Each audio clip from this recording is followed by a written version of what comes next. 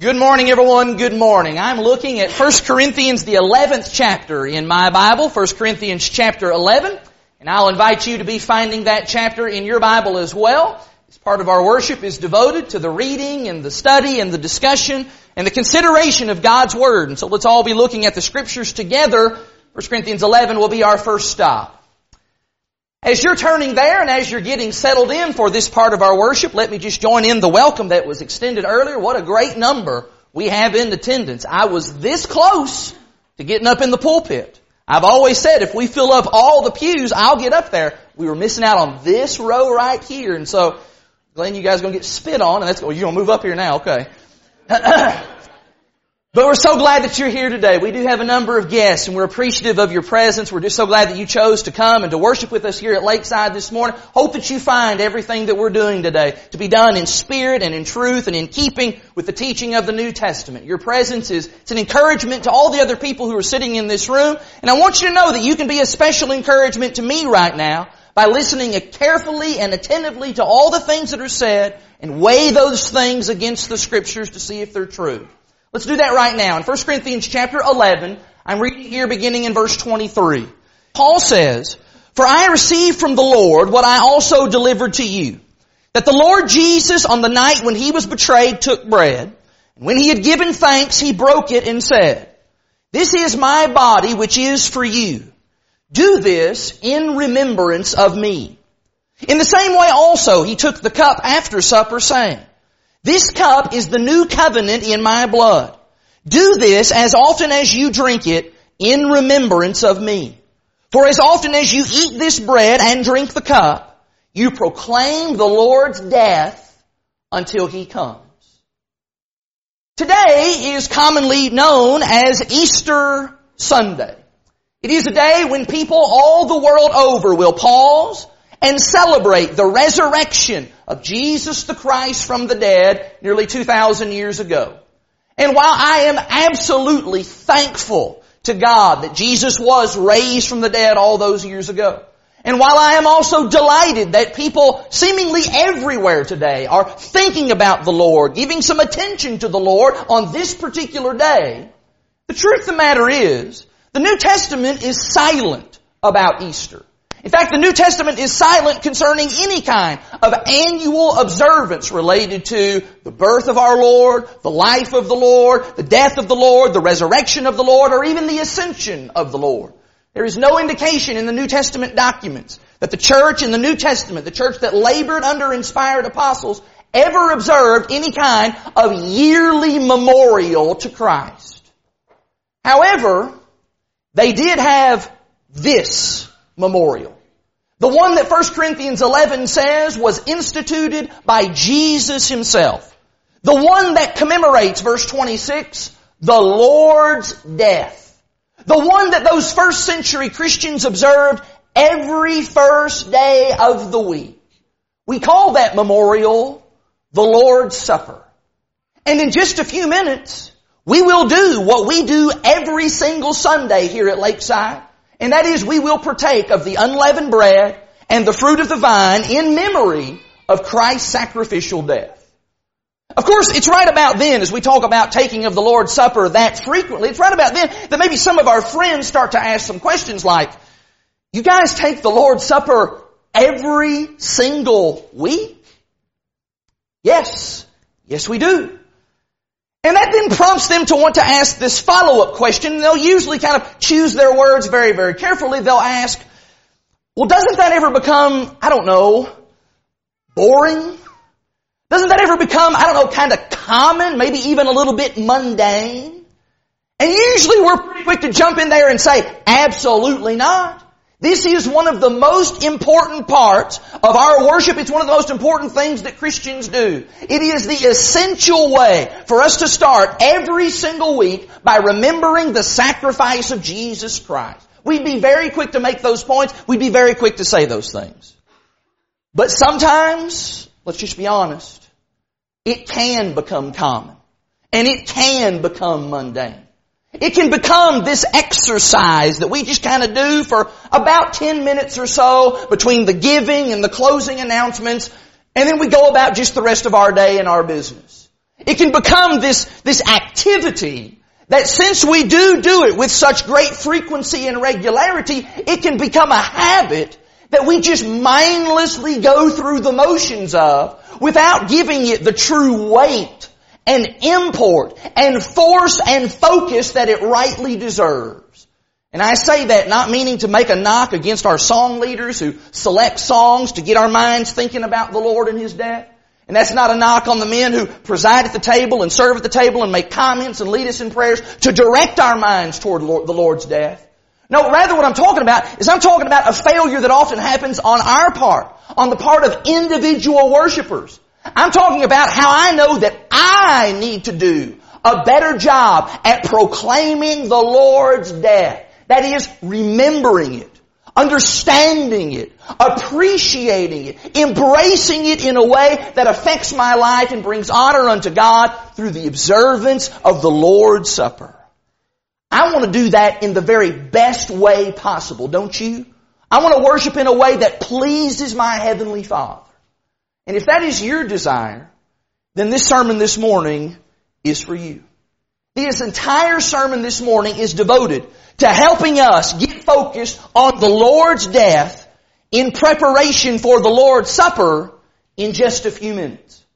And the way that I'd like to do that this morning is by sharing something with you that is certainly not original with me, but it is something that has helped me tremendously in getting my own thoughts centered and focused on Jesus and on His death. I'm calling it this morning the Lord's death by the numbers. Because I want to share with you 7 things corresponding to the numbers 1 through 7 that remind us of various aspects of Jesus' death. 7 things that help our minds to get trained in the right direction every Lord's Day. And in fact, 7 things that ought to impact our walk with the Lord on a day-to-day basis. But make no mistake about it, everything that I am about to say for the next few minutes, it is designed first and foremost to get us ready for what's going to take place at this table in just about 30 minutes' time. 7 things that I believe we do well to try to commit to memory as we partake of the Lord's Supper. And that's all going to begin with that number 1. Whenever we think about Jesus' death, we need to remember that there is only and there is always one Lord. We need to be mindful of the fact that no one else was willing, no one else was able, no one else was qualified to do what Jesus did. And if it had not been for what Jesus did, there would not have been a sacrifice. And if it had not been for what Jesus did, you could partake of any number of emblems, any number of times, any days of the week, and still you would be dead in your sins. Do you remember what Jesus said to Thomas in John the 14th chapter? In John chapter 14, as Jesus tells His apostles about the fact that He is about to leave them, that He's going to prepare a place for them, Thomas then asked some questions about that. Lord, where are you going? How do you get there? How do we get to where you're going? Do you remember Jesus' response in John 14 verse 6? Jesus said, I am the way, the truth, and the life. No one comes to the Father except through me. You see, if it had not been for Jesus, none of us would ever be able to find our way to the Heavenly Father. And of course you understand that that became the central thrust, the central point of gospel preaching all throughout the first century. In Acts chapter 4, for example, in Acts chapter 4, when Peter and John were threatened over their preaching this radical message that they were teaching, do you remember their response to the Sanhedrin Council? The council said, you guys better shut up that Jesus stuff. What'd they say in Acts 4 and verse 12? They said, there is salvation in no one else. For there is no other name under heaven given among men by which we must be saved. If you are sitting here this morning and you are saved, it is because of Jesus. If you are sitting here this morning and you ever hope to be saved, it'll only be because of Jesus. He is the only one who could be the one time for all time perfect sacrifice for sin. And that is why I believe my initial thought every single Sunday should be about the one Lord who gave everything to author my salvation. As I'm thinking about the death of that one Lord, it is worth considering that Jesus was not the only person who died that fateful day. Because there was also at Calvary 2 criminals. In Matthew's account of the gospel in Matthew 27 and verse 38, Matthew says that 2 criminals were crucified with Him, one on the right and one on the left. Just picture that in your mind. Is there a more powerful or perfect backdrop to emphasize the purity of Jesus? That on either side of Him were these criminals, stained by the darkness and the ugliness of sin, yet right there in the middle, in stark contrast, standing out almost as if in bright, vivid colors, was the pure, unadulterated, spotless Son of God. You know, sometimes whenever we talk about those 2 criminals, we point out how each of them had a different response to Jesus, and we are going to get to that in just a couple of moments. But in the beginning, they're both in the exact same boat. And one of those criminals astutely observed that in Luke 23 and in verse 41. He said, this man, this Jesus guy, he's done nothing wrong. But we are being punished justly. We are getting what our deeds deserve. And I think it makes us a little bit uncomfortable to have to admit this. But those 2 criminals, they represent all of us. Because just like them, we are sinners. We are deserving of death because of our sins. We are unworthy to be in the presence of a holy God. And I believe that whenever we are partaking of the Lord's Supper, I believe we would do well to try to put ourselves in the shoes of those criminals. To picture ourselves as if we are one of those guys. And you can take your pick. It really doesn't matter which one you choose. Because at the end of the day, the only one of those men who were on that hill that afternoon, the only one who deserved to live was the man in the middle. You and I ain't him. The Bible says that Jesus came to seek and to save the lost. And those 2 criminals at Calvary, they serve as a constant reminder to us that if it were not for Jesus, we would be lost. We'd be lost in our sins, and we would be lost eternally because of our sins. Which leads me to now say a word about the number 3. Because if you just do a little bit of math there, 1 Lord plus 2 criminals, that equals 3 crosses. Now you need to understand, and I trust that you do, that there were, on that day at Calvary, there were 3 literal wooden crosses mounted on that hill. And each of those 3 men, they were literally, physically affixed to those 3 crosses. But did you know that regularly throughout the Gospels, Jesus uses the imagery of a cross in a figurative sense? That He'll talk about the idea of a cross in a spiritual connotation? For example, in Luke chapter 9 and in verse 23, Jesus said that if anyone would come after me, let him deny himself and take up his cross daily and follow me. Now, that's not talking about taking a literal, physical cross-section of wooden beams and hoisting it on your shoulders and dragging it around every single day. What Jesus is saying, though, is that in order for us to be a Christian, in order for us to serve Him, there is a weight that every disciple must be willing to bear. It is a weight that you will carry with you everywhere that you go and in everything that you do. And no matter how heavy that burden may be, you will carry it from now until the moment that you see Jesus face to face. So the question is this morning, which of those 3 crosses are you willing to affix yourself to? Let's talk first of all about that cross that Jesus bore. What Jesus bore was He bore the weight of the redemption of all mankind. He bore the weight of God's eternal plan to save us from our sins. He carried that weight to the grave, and then He punctuated it by His resurrection from the grave. None of us, I don't care how good you are, none of us can carry that cross. None of us are able to carry the cross of redemption. Jesus and Jesus alone was able to carry that cross. But there were two other crosses, weren't there? What about those other crosses that the other two criminals bore? Well, as you turn back to Luke chapter 23, we noticed there a second ago. In Luke chapter 23, what you'll see that one of those criminals, he carried a cross, and that cross was the heavy burden of rebellion. In fact, from the very early hours of his crucifixion, he was hurling abuse and mean and slanderous things at Jesus. All the way to the very end of the crucifixion. Luke 23 verse 39 says that he continued to blaspheme and to hurl insults at Jesus Christ. This guy was rebellious down to the very last moment. Now I need to ask you, and I want to direct this question specifically to any in attendance this morning who are not Christians. Do you understand just how heavy the cross of rebellion is? Do you understand? Do you have any concept of the weight that you are carrying? You might think, well, I'm not carrying around any weight. Yes, you are.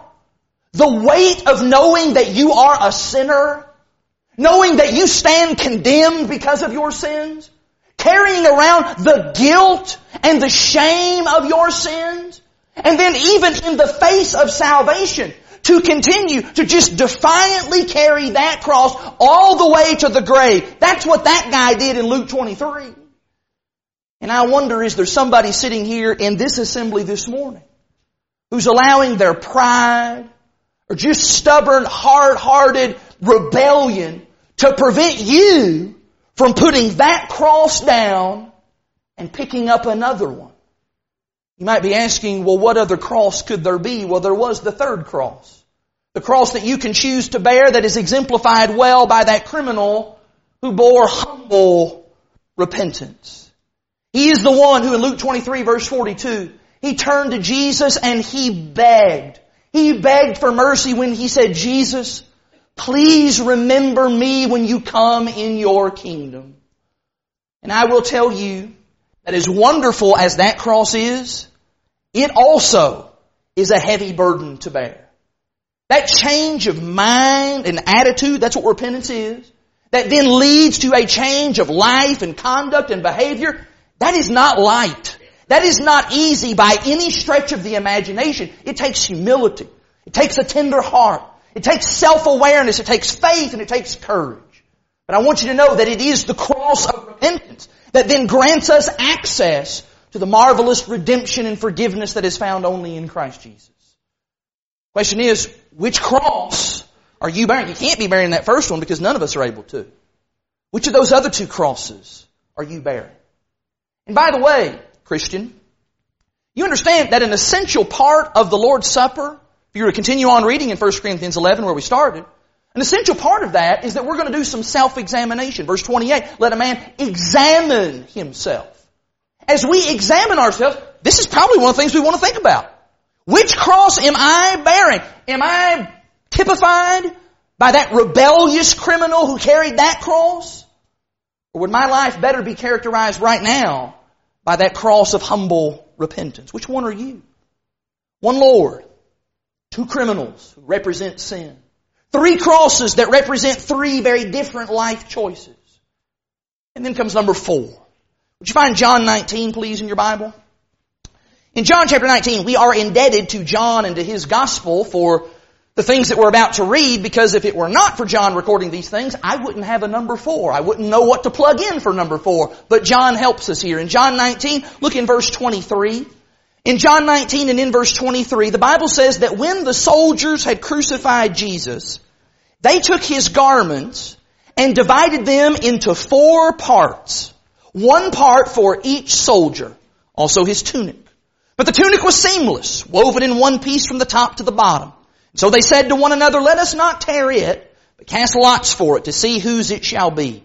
This was to fulfill the scripture which says, they divided my garments among them, and for my clothing they cast lots. So the soldiers did these things. John's gospel tells us that while Jesus was giving his life for the salvation of every person that was present on that day, and for every person who would ever live, John tells us that 4 soldiers were too busy to look up at their Savior. They were too occupied by something that was too important in their lives. And what was that something? Greed. The desire for things, material things. Here was this wonderful piece of fabric that was now available to them. Hey, who's going to get this? This is worth some money here. And so what did they do? They began to tear it and divide it into 4 pieces. And you can almost picture, I always try to picture this scene in my mind. You can see them sitting down, maybe down on their knees. They're all down there at the foot of the cross, and they're going through all of this ordeal. And they're making sure, hey, you better make sure your piece is the same as my piece. I don't want to get shortchanged here. I want to get exactly what I deserve here. And while Jesus is above them, pouring out His life, they were fighting on the ground over a piece of cloth. Casting lots then for that one final piece that was too nice to rip and to tear up. Which means that tunic that didn't get tore up but instead was gambled for, that means that one of those guys that day proudly got to take home Jesus' tunic after He was crucified. I must admit to you that of all the 7 things that I'm sharing with you today, it is these 4 soldiers that really hits me the hardest. In fact, it was during the Lord's Supper just a few weeks ago that the thought of these 4 guys, it just hit me like a ton of bricks. And you want to know why? Because these 4 guys reminded me of me. We live in a world full of fabrics and tunics and woven pieces that capture our attention. And they come to us in many other forms, not in the form of clothing necessarily. They come to us in other forms like our jobs or our hobbies, or our cars, or our homes, or goods, or sports, or whatever it may be. And there are times in our lives where we get so enamored, so preoccupied with those things, that while Jesus is reigning and ruling on His throne as the Savior of the world, we just really don't have a lot of time to look up and notice Him. Just like these 4 men. Men who I will remind you that Jesus died to save. We too are often just unimpressed by what Jesus did. Unaffected by what the Lord did. Too self-centered, caught up in ourselves because our hearts are set on other things. And I've got to tell you, that is exactly why I never tire of prayers at the table where a brother says, Lord, help us to remove from our minds the cares of this world. I am so appreciative of that prayer every single time. And why? Because those things, they just don't matter. They don't matter. What matters is Christ and Him crucified. In fact, when this world ends and eternity officially begins, you want to know what one thing we'll still be talking about? Still be thinking about, still be singing about in heaven? I tell you this, it's not about that great vacation you took. It won't be how many home runs your kid hit in T-ball this season. It's not going to be that great promotion that you got at work. What we'll be talking about in heaven for all of eternity is worthy is the Lamb who was slain. Revelation 5 verse 12. He is worthy. He is worthy of our undivided attention and devotion and gratitude and service both now and for all time. Those 4 soldiers, what they remind us is that we should never be distracted by the things of this material world, things that just don't matter. But instead we should look up in awe at the Lamb who was slain and then be shaped by Him entirely. Fifthly, this morning, as we consider the Lord's death, we know that a big part of the Lord's death was His suffering.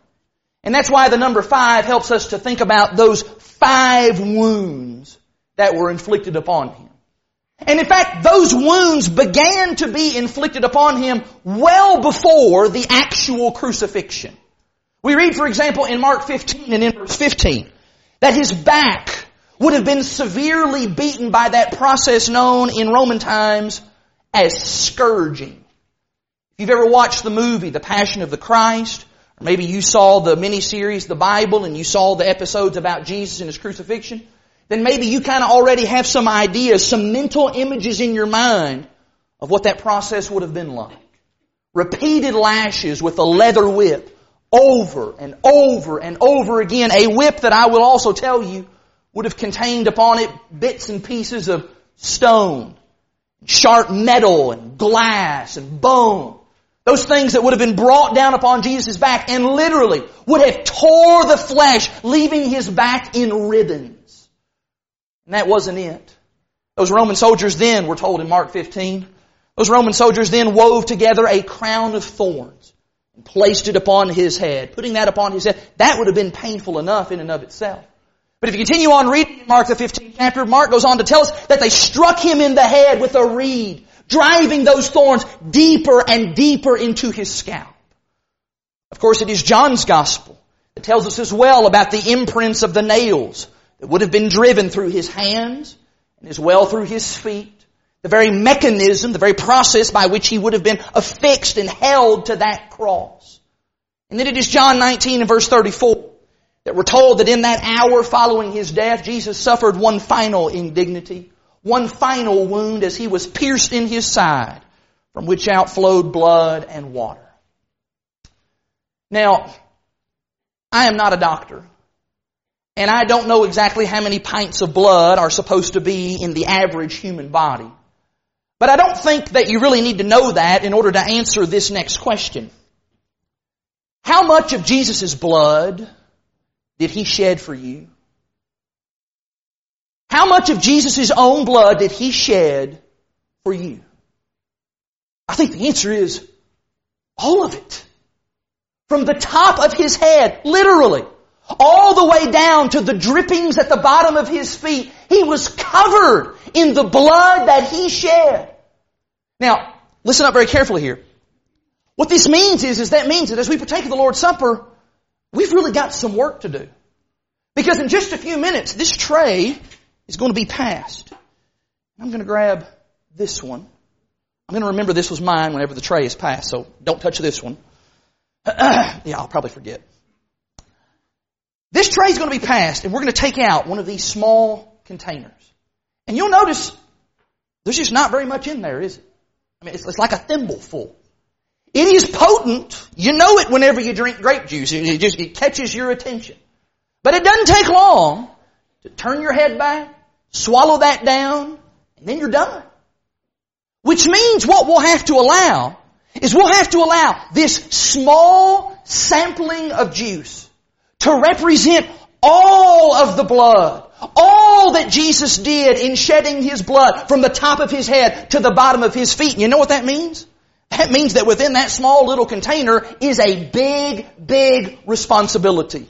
We carry a huge responsibility here.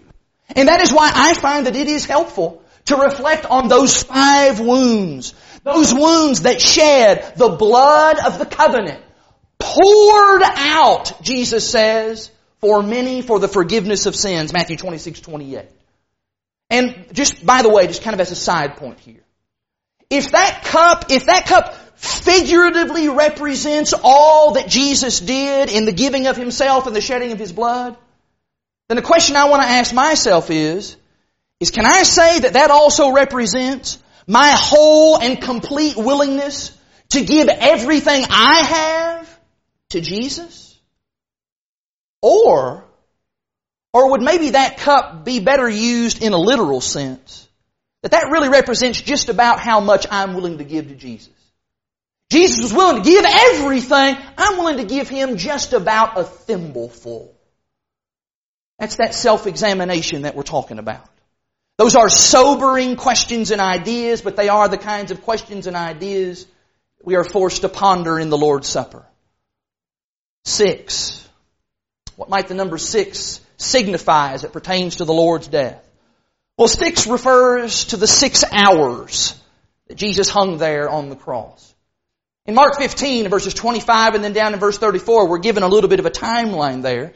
That they crucified Jesus at the 3rd hour. That would have been right around 9 a.m. And then at the 9th hour, which would have been around 3 p.m., Jesus cried out and began to say His final things for one last time.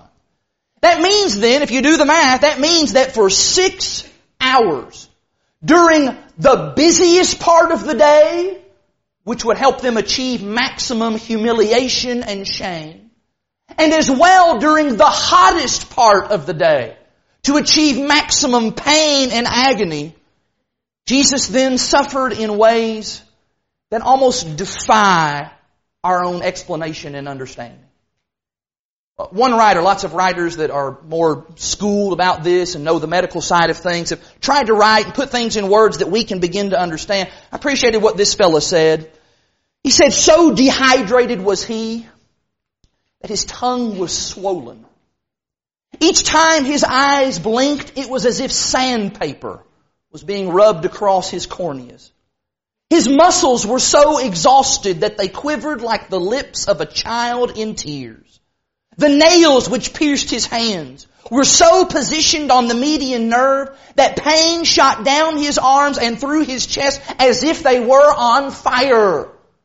For 6 hours straight, he experienced this pain.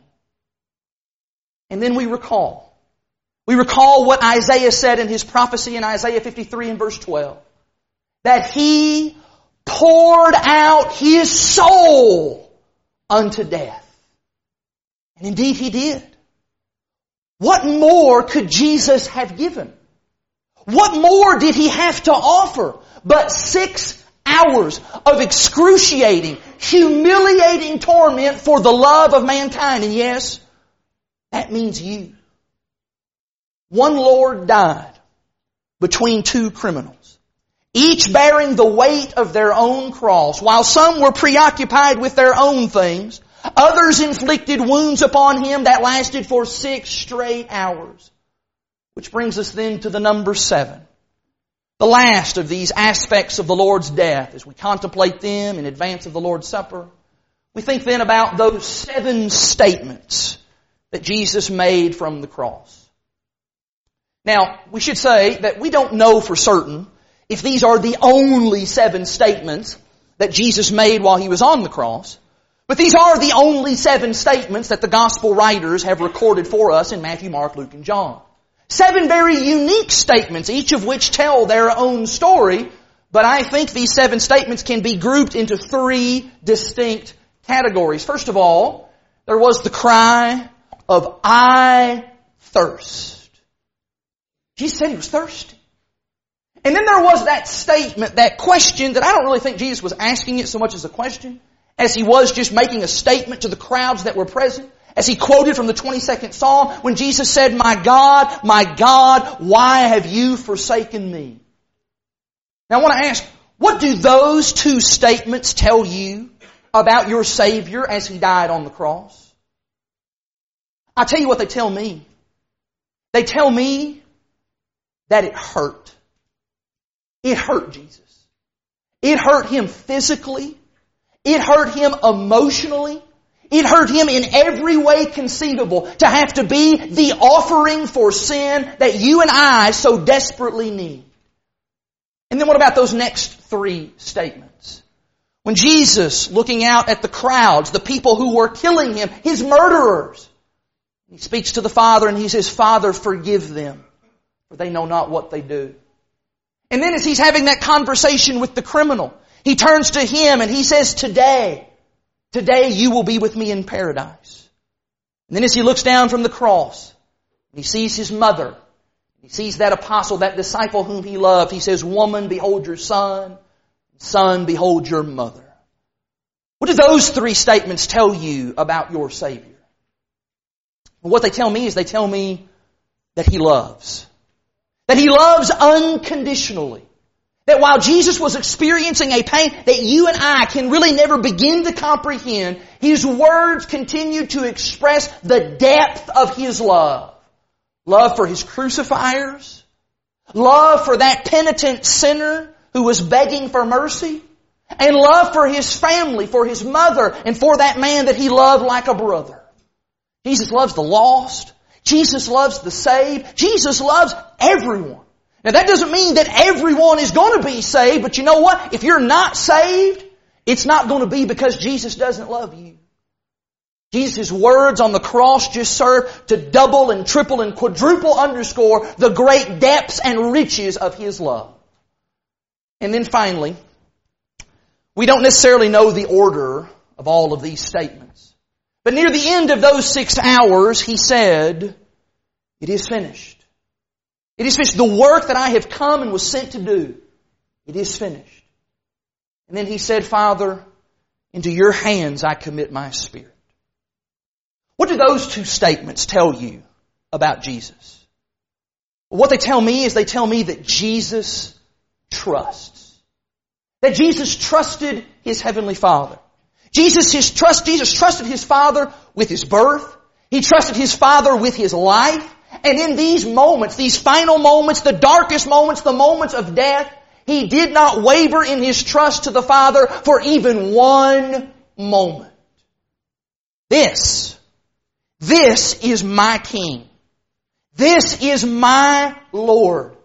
He suffered for me. He loves me. And He shows me that if I, like Him, will put my trust in the Father and what the Father has promised, that just like Jesus, one day He will raise me from the dead, victorious over the grave.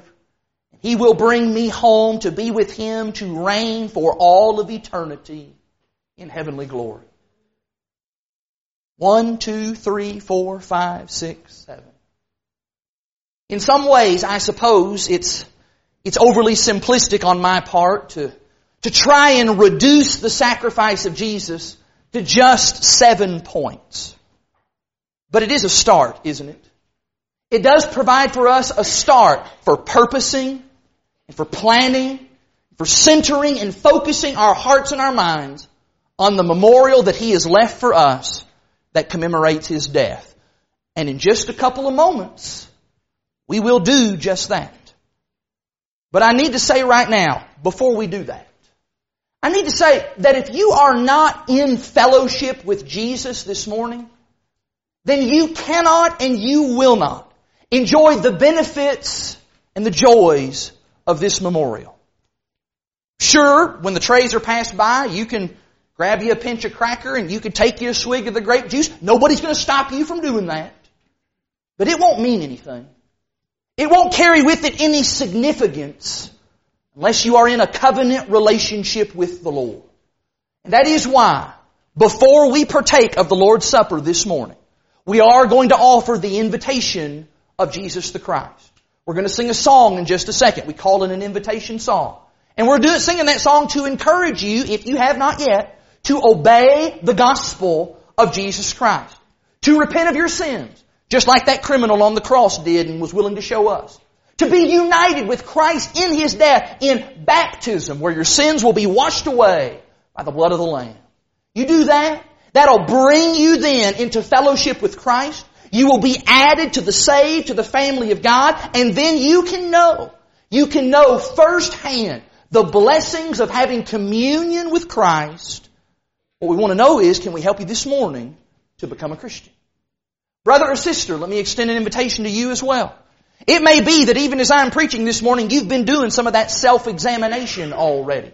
And you realize that there is some sin in your life, that it's standing between you and the Lord. It's damaging your fellowship with Christ, and you're pretty sure that in just a few moments, it's going to create real problems of conscience when you're partaking of these emblems of the Lord's Supper.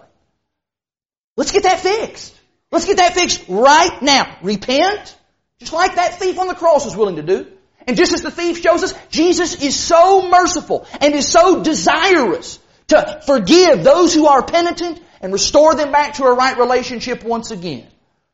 The table is prepared.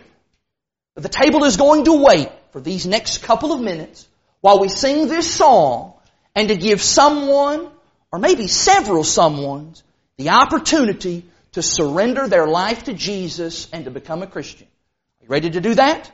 Let's do that right now while we stand and while we sing.